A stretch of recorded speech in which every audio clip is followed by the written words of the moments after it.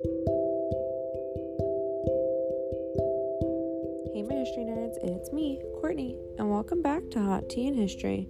Short episodes, but not short on the facts. So grab your tea and let's talk about what historical event took place on December 13th. Today we're going back to the year 2000, when the Texas 7 prison break takes place. On December 13th, 2000, 7 convicts break out of a maximum security prison in South Texas, setting off a massive 6-week manhunt. The escapees, dubbed the Texas 7 by the media, overpowered civilian employees and prison guards in the maintenance shop where they worked and stole clothing, guns, and a vehicle. The men left a note saying, "You haven't heard the last of us yet." Soon after escaping from the Connolly unit lockup in Kennedy, Texas, the fugitives picked up another getaway vehicle, allegedly provided by the father of one of the men, and robbed a Radio Shack store in Pearland, Texas, making off with cash and police scanners.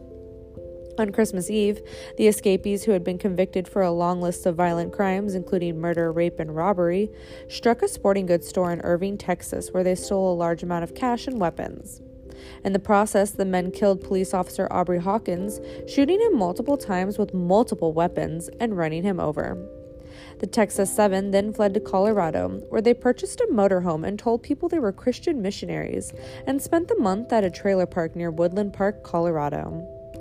On January 22, 2001, a tip from someone who had seen the Texas 7 profiled on the TV program America's Most Wanted led police to the fugitives. Ringleader George Rivas was captured along with 3 of the other men. A 5th fugitive committed suicide after being surrounded by police. 2 days later, law enforcement officials closed in on the 2 remaining escapees at a hotel in Colorado Springs.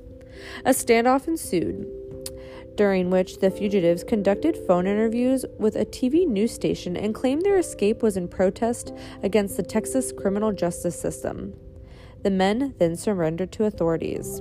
In February 2001, the 6 surviving members of the Texas 7 were indicted on capital murder charges and the death of Officer Hawkins.